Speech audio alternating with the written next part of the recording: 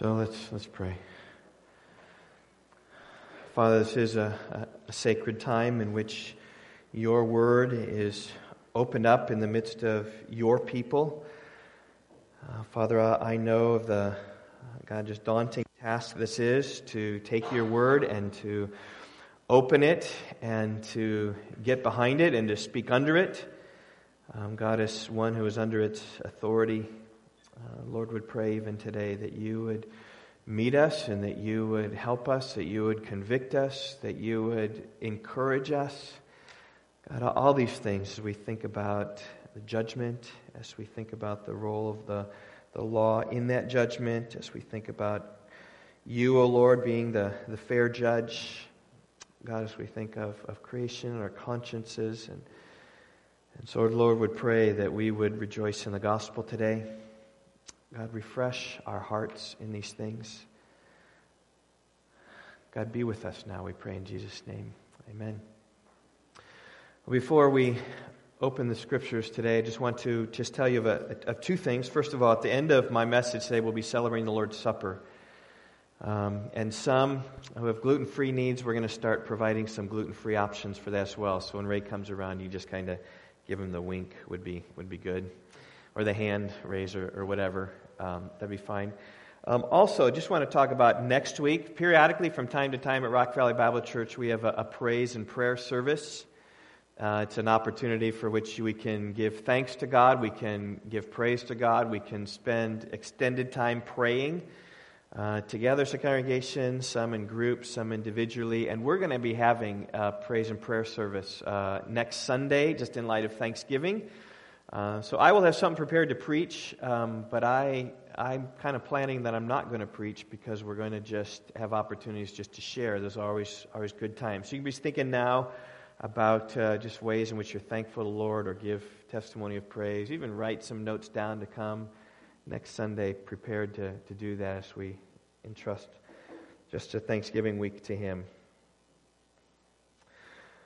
All right, well, I want to talk about society. Right, every society needs a rule of law, a standard by which we live by what is right and wrong, and the law is that standard. It states that certain behavior will be tolerated and other behavior will not. I mean, those behaviors that cause bodily harm to one another will not be tolerated. It's called assault. Behavior that damages the property of another is called vandalism. Won't be tolerated. Taking property, it's another person, is called theft. Going on someone's land without permission is trespassing. Taking life of another is murder. And these will not be tolerated in a just, fair society. And when these laws are maintained, there is order in society. Now, of course, it's not always that easy. That every law that's broken is equally recompensed or dealt with. Disputes about the law always comes up. In fact, that's what the purpose of the courts are, is to hear the disputes of people and to understand the law and administer justice on behalf of the wronged party so that our society can be stable and can remain order. And in any society, this is far from perfect. I mean, you think about our society, even how many there are who get away with their crimes. And I just say too many do. How many thefts and murders are unsolved? Cold cases is what we call them. How many missing children are missing and their stories will never be told? How many pieces of property are ruined or damaged or stolen and never ever to be retrieved? How many crimes are left unprosecuted? How many are living life underneath the radar of justice, as if they have gotten away with things, or living a life of a lie? I know from time to time you'll hear stories of someone who the FBI just finally nabbed after escaping from prison 60 years earlier, and having gone under a false name and got a new identity, and they've been hiding away with this hidden thing on their mind. And it's like, well, where were the 60 years? Right? And we can cry for justice. We want justice in all our ways, but equally, in an imperfect society, we can so cry for justice that we justice, and we convict those who didn't commit a crime to a crime. And from time to time you hear stories of those who've been accused for a crime, sent to prison for years, only to be found innocent years later when some further evidence surfaces. In fact, it's such a problem in the United States that an organization has been formed called the Innocence Project. And their mission, you can see it on their website, is to free the staggering number of innocent people who remain incarcerated and to bring reform to the system responsible for their unjust imprisonment. So you have not enough justice, we want more justice, and then we have wrongfully applied justice. How often there is prejudice in the courts. How often there is justice does not prevail. And the utopia of perfect justice is so slippery that it's quite frankly impossible to obtain here on earth in this fallen world. We will never have perfect justice. But here's the good news. The good news the Bible brings us, the good news about God, the good news about the gospel, is there's no injustice with God. When God judges, He does so perfectly. My message this morning is entitled Law and Judgment. It comes from Romans chapter 2. So if you haven't taken your Bibles yet and opened there, I invite you to Romans chapter 2. Our text this morning goes from verses 2 to 16. If you don't have a Bible this morning, there's a Bible in the row in front of you. You can open it up to page number 940. If you don't have a Bible at home, you can take this one home. It's our gift to you. Romans 2, 12 to 16. Stems off of the words from verse 11. God shows no partiality. Here He has law and justice, perfect law, perfect justice. For all who have sinned without the law will also perish without the law. And all who have sinned under the law will be judged by the law. For it is not the hearers of the law who are righteous before God, but the doers of the law will be justified. For when Gentiles who do not have the law by nature do what the law requires, they are a law to themselves, even though they do not have the law. They show that the work of the law is written on their hearts, while their conscience also bears witness, and their conflicting thoughts accuse or even excuse them. On that day, when, according to my gospel, God judges the secrets of men by Christ Jesus. That God does show no partiality. He is no respecter of persons, and thereby He judges perfectly. And I say this, His judgment is far more perfect than any human court could ever be. Because when God judges in His omnipotence, He has other data that human judges simply don't have. He can discern our thoughts. He can discern the intentions of our heart. He knows what's really true. He knows what is false. Jeremiah 17 says this, the heart is deceitful above all things and is desperately sick. Who can understand it? I, the Lord, search the heart and test the mind to give every man according to his ways, according to the fruit of his deeds. When it comes to judgment, God takes the heart into mind. He takes into account the light that we have received, and then He judges accordingly. He judges according to knowledge. Indeed, that is my first point of my message this morning, is that there is judgment according to knowledge. Look again at verse 12. For all who have sinned without the law will also perish without the law, and all who have sinned under the law will be judged by the law. In other words, when God executes judgment, He takes into account what it is that we know. If we don't know the law, He will not judge us for our ignorance. If we have the law and know the law, He will judge us accordingly. Now, a few occasions in my life, I've been ignorant of the rules, been ignorant of the law, and I have had to pay for it. For instance, this spring, Yvonne and I took a trip to India to train pastors and their wives.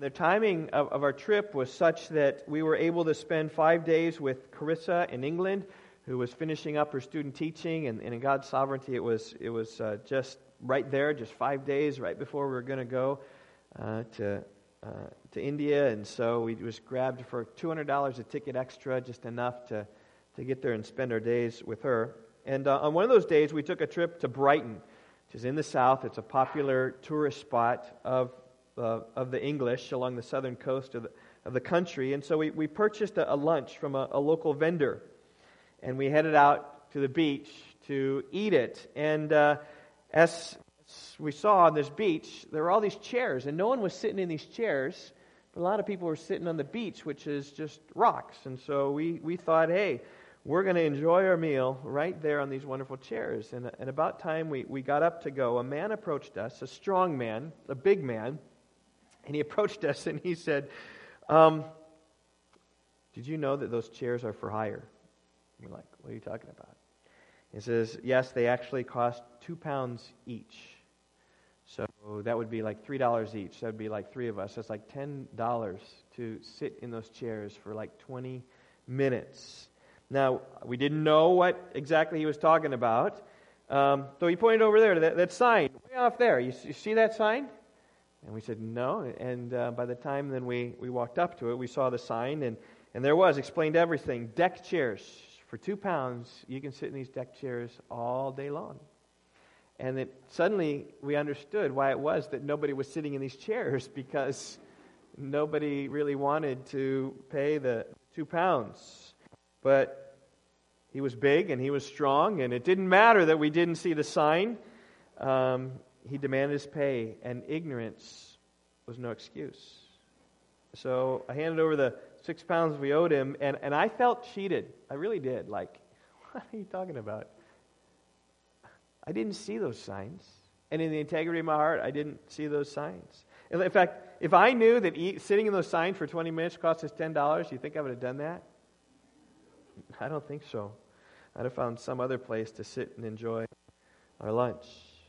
Well, on another occasion, our stakes were higher. A few summers ago, we were visiting California, and we were driving down I-5, and I was at the wheel, and I saw signs like this in California, which you really like, and was cruising right along.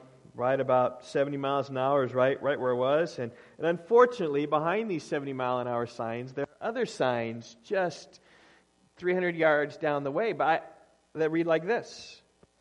Autos with trailers, trucks, 55 maximum. I didn't notice those signs, even though I was traveling with our teardrop trailer, affectionately known as Little Guy, and didn't realize the 55 maximum applied to me, and so I met one of these. And really, I pleaded ignorance of the law. I said I did not know that 55 miles an hour was the law with our trailer, even though I'd passed by these signs over and over and over again. I tried to plead my case, but it didn't work. I broke the law. There's no excuse. I had to pay the consequence, $450 worth of consequence. Ouch is right. My wife thinks that they were targeting Illinois license plates, is what she really thinks. It was not a pleasant experience. And when we're in California nowadays and we drive by one of these signs, you know what we say? Yeah, 55 miles an hour with a trailer. Do we have a trailer? No, we don't have a trailer. We're okay. And we notice these signs all the time. Now we do, but we didn't before. But you know what? I went away from that feeling cheated. Like this shouldn't have happened. I should have known. Because if I had known, I think I'd have driven 55 with a trailer on the back and police watching us. Like I've done ever since I'm pulling a trailer, because I don't want to get stopped by that wonderful lady again, as wonderful as she was. Listen, but around our country, around the world, it is simple. Ignorance of the law is no excuse. But here's the thing, though. With God, it's not the case. Because God takes into account our ignorance. God's judgment is such that He knows what you know, and He knows what you don't know, and He judges you on what you do know and not on what you don't know. If you don't know those seats cost £2 each, you won't be held responsible. If you don't know the speed limit's 55, you don't have to pay the $450 ticket. Now, don't think that that's going to get people off of the judgment. Okay, I think about Saddam Hussein in this light.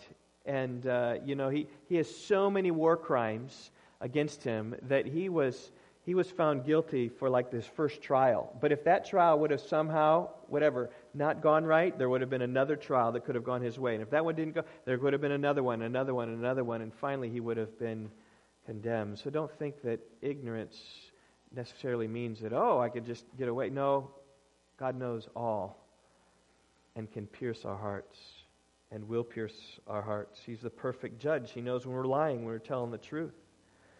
He knows what we did, what we didn't do, and will judge us accordingly. And here's the deal, is that none of us will leave the throne of God feeling cheated in any way. We all will know that God has paid His just recompense perfectly, because God is correct in all of His assessments. Look again there at verse 12.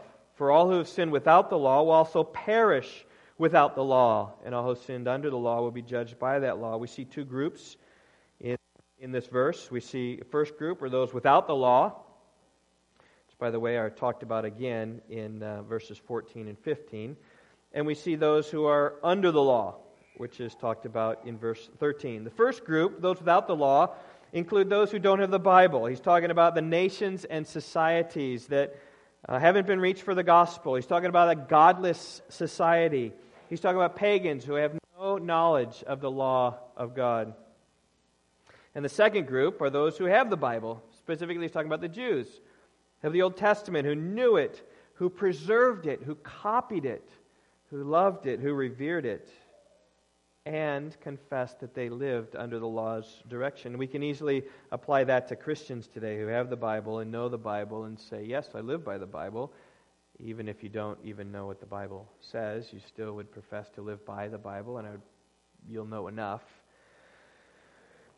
Now, notice how differently God deals with these groups of people. Those without the law, it says He will perish without the law, and those under the law will be judged by the law.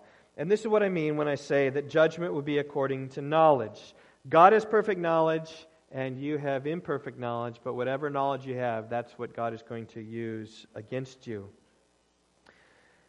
In fact, notice exactly what will take place with the first group. It says that they will perish without the law. All who sin without the law, they will perish without the law. It doesn't say all who sin without the law will be saved. It doesn't say all those who don't have the law will be saved. No, it says those who have sinned without the law will perish without the law. That is, they will be judged. That is, they will be condemned. That's what the implication here of the final judgment is. It's eternal destruction. It is a perishing. Now, this often causes concern for people because people think, okay, if that's the case, if I don't have the law, I'm going to be condemned, I'm going to be perish without the law. What about those people who never had the law? Can God really be? I mean, they've never heard the gospel. They've never heard the message of Jesus Christ, that He came to bear our sins upon the cross. They've never heard that we're required to believe in Him, and by believing Him, our sins can be wiped away because He took the punishment for us and for our sins. And without hearing that, there's no opportunity for salvation. Even as we talked about in our prayer meeting this morning, that many of us will be meditating on this week. John 14. Particularly verse 6. It's not one of the fighter verses, but it's there. I am the way, the truth, and the life. No one comes to the Father except through me. The only way to the Father is through Jesus. So if you don't hear about Jesus, this here says that they will perish. And people think with no opportunity for salvation, they think that God will be unfair to judge them, unfair to send them to hell, and that they will have that taste in their mouth as they go to hell, that they were cheated somehow. Well, I would say that that's indeed what Paul is saying, that they will perish without the law. But I would also say that he judged according to knowledge, so they're going to have no complaint in standing before God. Because even though they don't have the law, they still have enough to condemn them. Remember back in chapter 1 of Romans, in fact, if you're struggling with this, about the people who've never heard the gospel, how can God condemn them? Well, He judges them according to knowledge. You say, what have they known about God? Well, Romans 1, we've been through this often. He has made Himself known to every human being who's ever lived. Romans 1:21. Everyone knows God. Verse 20, Romans chapter 1, they know the eternal power of God. They know the divine nature of God. And every human being alive has rebelled against that knowledge, refusing to honor the Lord, refusing to give thanks to the Lord. Verse 21, and God will be completely just for condemning them. And they will not feel cheated. They will see and know, yes, you are the glorious one. Yes, I knew about you, but I did not honor you or give thanks to you. And God, if you notice here, will judge without the law. So He's not going to pull this sign that says 55 miles an hour out of His pocket and say, here you go. He's not going to pull the 10 Commandments written to Israel long ago, but that never reached this distant tribe or never reached this American who's never been to church in his life. Right? He's not going to pull that out. Right? He's basically going to condemn them based on what they know. And they know of His creation, they know of who He is, and they've rejected Him. And so God will judge them without the law, and they will perish without the law. You know, Paul's going to talk about this again in chapter 5. Look over at chapter 5 and verse 12.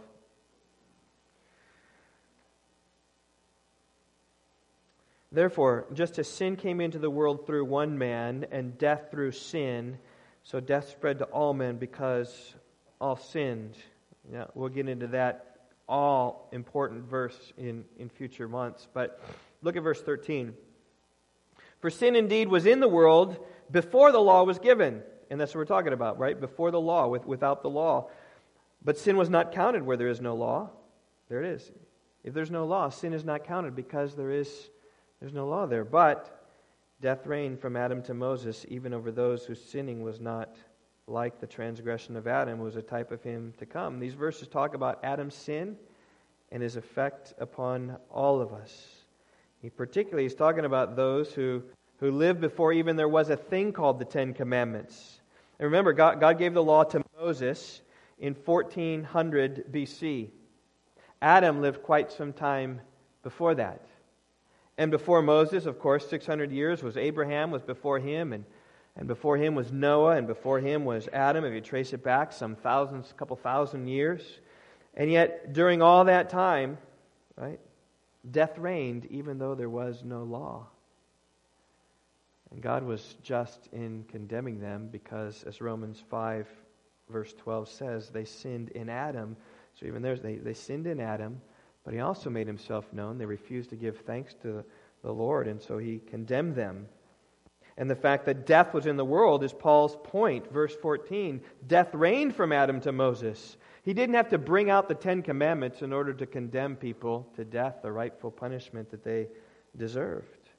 God judged them without the law. And just get it in your minds that God's ways are always just. And those who never heard the gospel will justly perish.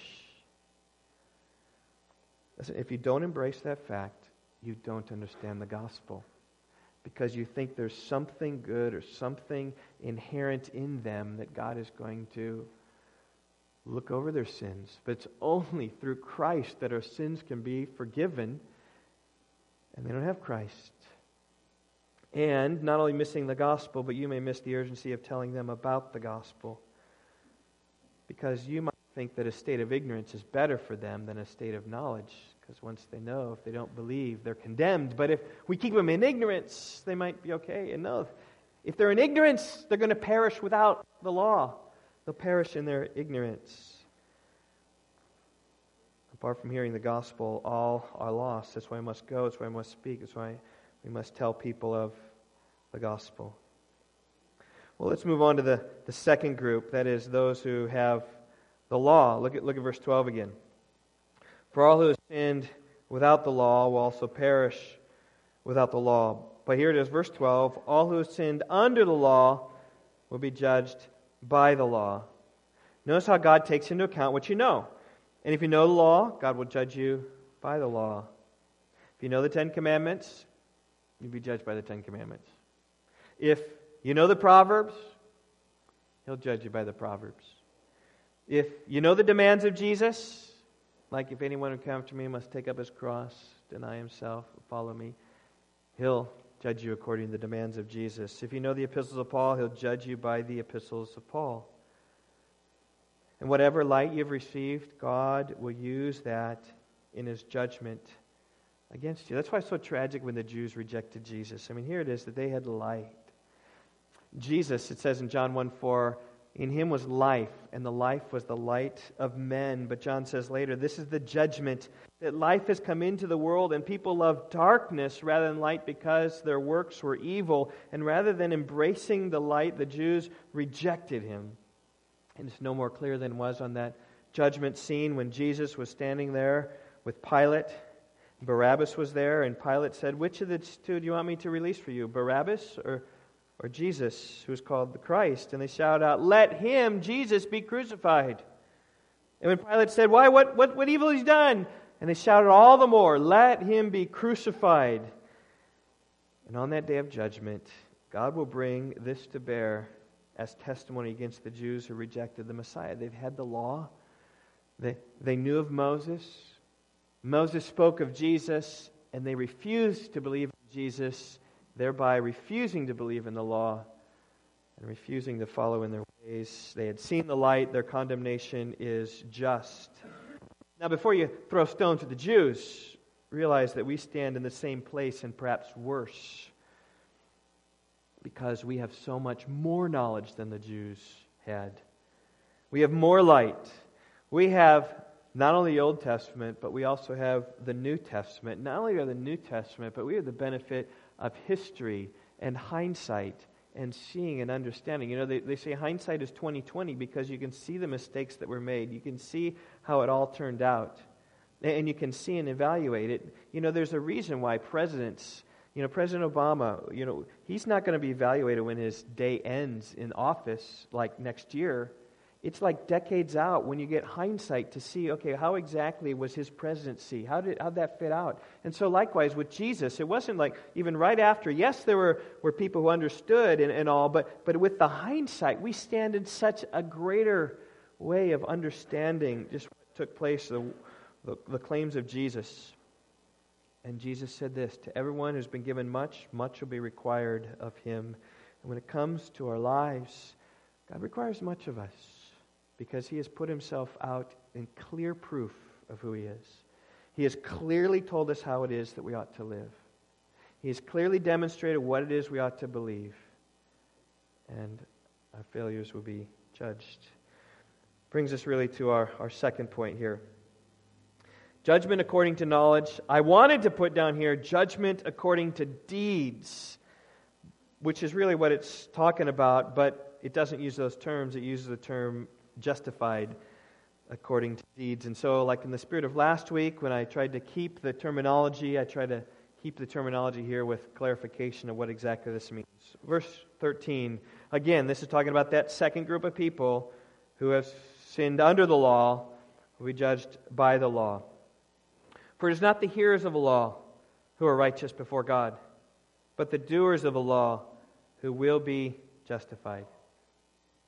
Now, we encountered some verses like this last week. I trust you remember, like verses 6 and 7 for chapter 2. He will render to each one according to his works. That is, God will repay according to your works. To those who by patience and well-doing seek for glory and honor and immortality, He will give eternal life. Or verse 10, but glory and honor and peace to everyone who does good, to the Jew and also to the Greek. It looks an awful lot like salvation by works. That God will render according to your works. If you're patient in well-doing, eternal life, and glory and honor and peace for everyone who does good, who continues in that good. And we might say, well, Steve, are you saved by works? And we showed last week where it's not. Where really the idea here in verse 7 is that people seeking eternal life, they're seeking the Lord, they're seeking His ways, and they're seeking the ways of Christ. But we also even looked last week about how Paul himself argued that you're not justified by your works. Look over in chapter 3, verse 28. We didn't even mention this verse last week. We hold that one is justified by faith apart from the works of the law. We're justified by faith. And here in verse 13, it seems like we're justified by works. The doers of the law who will be justified. But Paul, throughout all of Romans, says we're not justified by our works. Romans 3:24, we're justified by His grace as a gift. Romans 4:5, to the one who does not work, but to him who believes in Him who justifies the godly, his faith is counted as righteousness. Romans 5:1, since we have peace with God, since we've been justified by faith, we have peace with God. Romans 5:9, we've been justified by His blood. Romans 10:9, if you confess with your mouth Jesus is Lord and believe in your heart that God raised Him from the dead, you will be saved. All those things seem to say the exact opposite of verse 13. Doesn't it seem that we are justified by works? Okay, so again, just like last week, we got to ask the million-dollar question. Last week, the question is, why does Paul say that God will render each one according to his works when he knows that we're saved by grace and not by works? He makes that clear throughout the letter. Right? And this week, right, we just easily change this. Take that question out. What does Paul say? Why does Paul say the doers of the law will be justified? 4 reasons. He was wrong. He was mistaken. Okay, now Yvonne said, what's the difference between being wrong and being mistaken? All right. I don't know. All right, but I had to come up with 4, and mistaken maybe he was trying to be right. He thought he was right, but so there kind of got like an intent in there. I don't know, but he was neo-orthodox, holding both. Okay, obviously, right. The answer is D. He was right. He was right. Is that it's the doers of the law who will be justified. And I think the key, as always, is to say, if you ever come across a verse you don't understand, just read the verse before it, read the verse after it, read the paragraph before it, read the paragraph after it, and understand the flow of thought. The idea Paul, he's going towards chapter 3, verse 10. No one is righteous, not even one. No one understands. No one seeks for God. All have turned aside. Together become worthless. No one does good, not even one. And so the thought even here that Paul is saying that by our goodness or by our deeds we merit justification, he's not saying that. That we can be justified before God is not what Paul's getting at. He's getting at something else. Right? I think verse 17, the verse after this paragraph, starts to get at. But if you call yourself a Jew and rely on the law and boast in God and know His will and approve what's excellent because you are instructed by the law, and if you are sure that you yourself are a guide to the blind, a light to those who are in darkness, a instructor of the foolishness, a teacher of the children, having in the law the embodiment and knowledge of the truth. Right? If you lift yourself up so highly as knowing the law and loving the law and teaching the law, he says, why don't you do it? And you doing it or not demonstrates whether you really know and love the law. As Paul says, chapter 2, verse 13, it's not the hearers of the law. It's not the possessors of the law. It's not the teachers of the law. It's not those who know the law. It's not those who copy the law. That's all fine and good, but that's just profession. That's just words. That's just talk. Rather, it's the doers of the law who will be justified. Now note, after the word justified here, it does not say justified by their doing. That's a great period that just stops right there. The doers of the law who will be justified. Bam. And it stops there. So you got to say, well, what does this mean? And I think what it means is the doing of the law justifies the fact that all those things you profess of the law are genuinely true.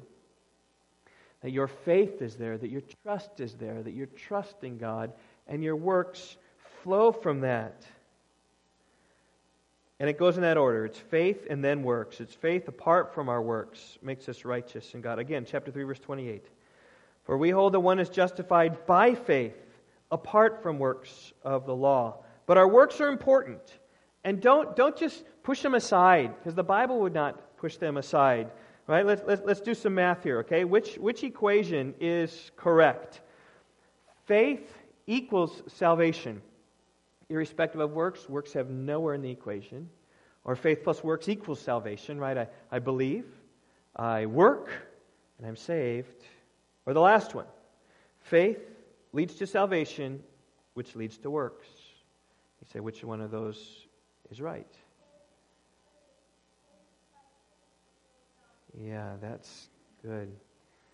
It's a great guess. Okay? Thanks for your boldness. But you lost $1 million, Thatcher. Okay? That last one is where it is. Faith leads to salvation, leads to work. The first one is simply known as easy believism. And there's something very true about that first one.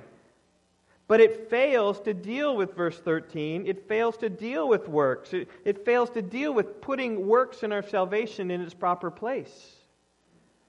Like if we just believe, and what happens oftentimes is if you just profess you believe. I almost put here faith in quotes.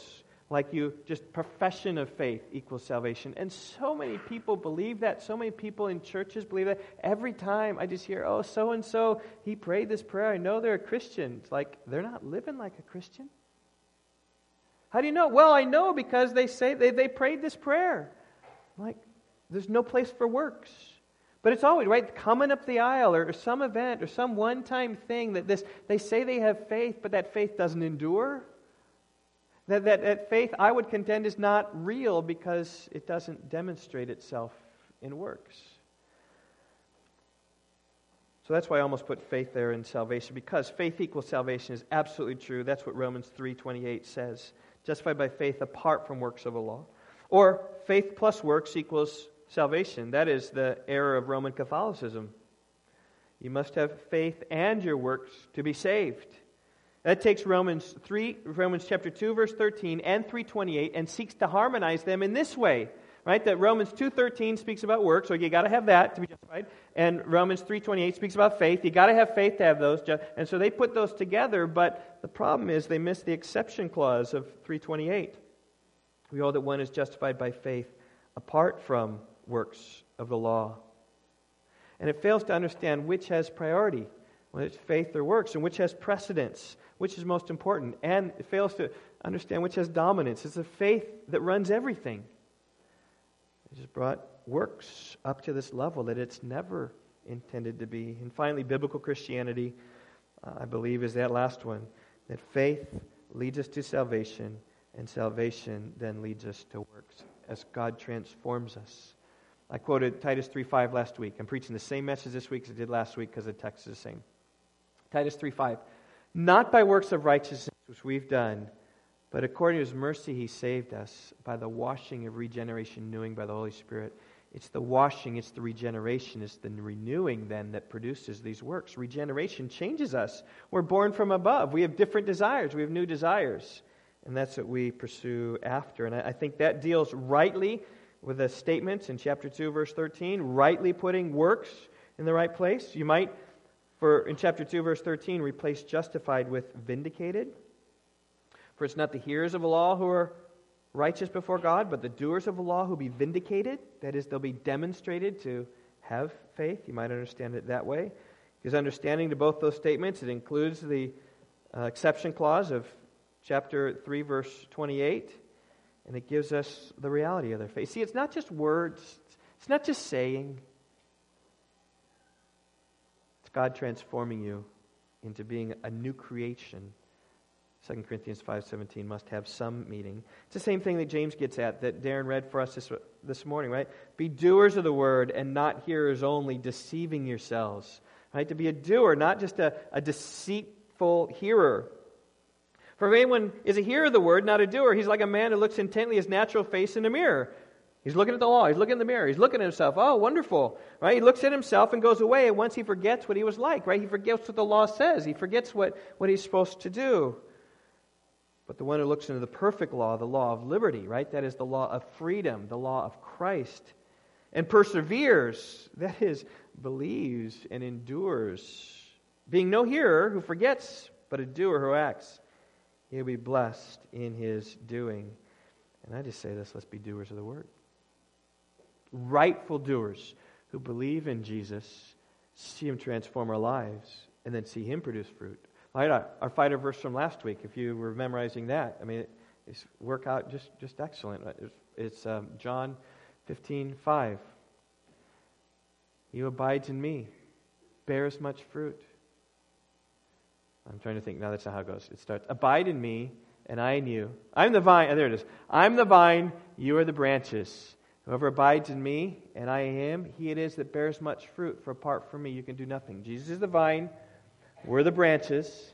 As we abide in him and he abides in us, we will produce fruit. He says, apart from me, you can do nothing. So when Jesus is not there, you can't do anything. So even these equations, you have to have Jesus to do the works. Apart from me, you can do nothing. That's why salvation is so important to these biblical works.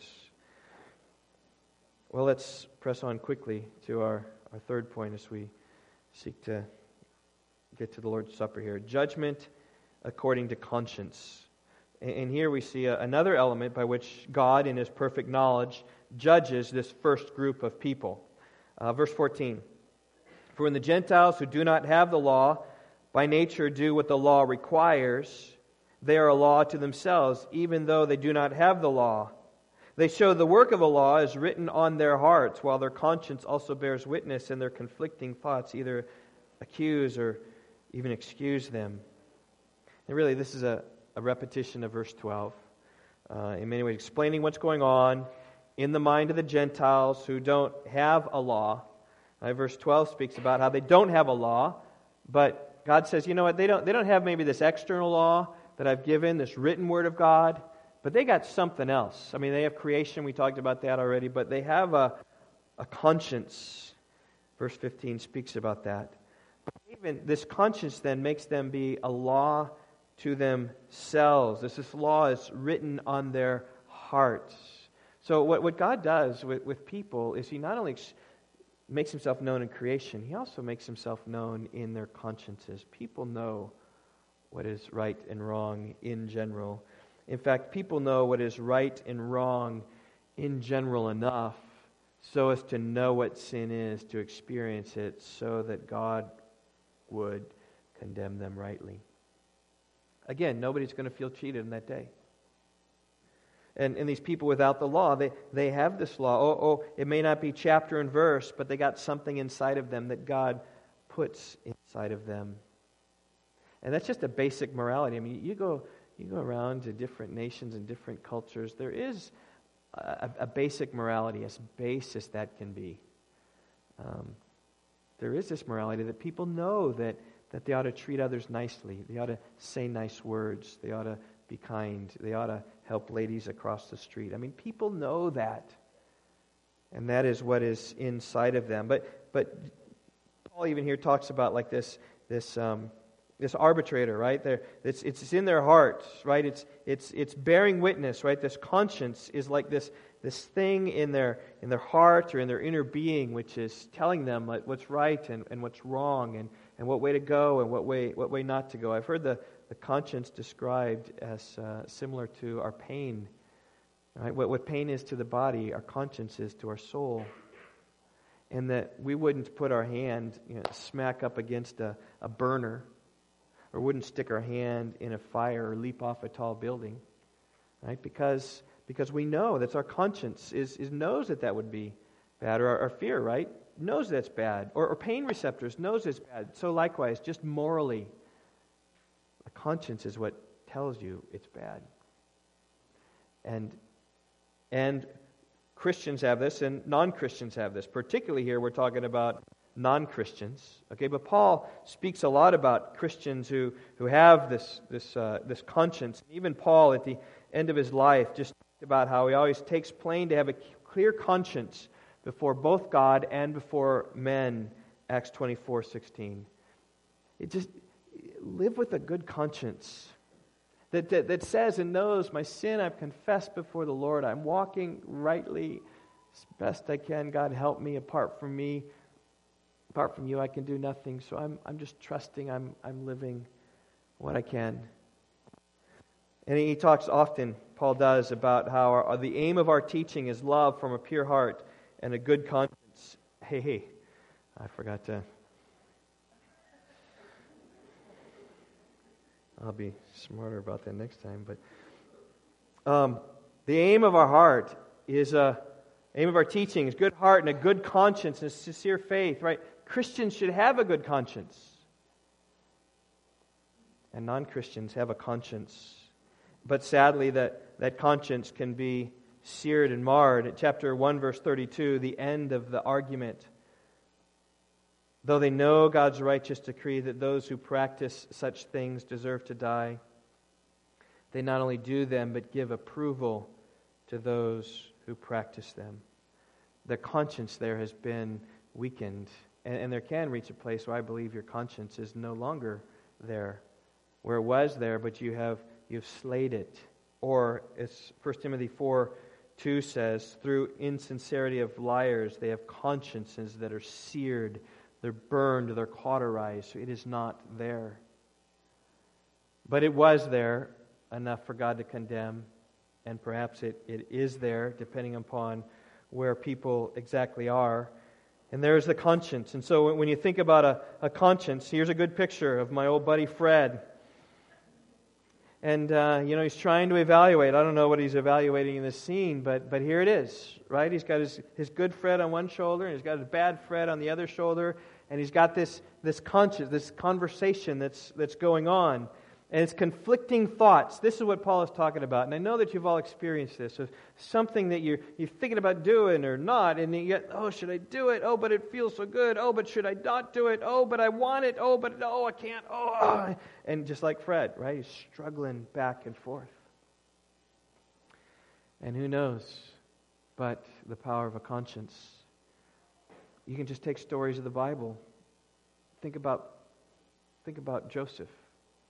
There with Potiphar's wife. Did he have zero conscience?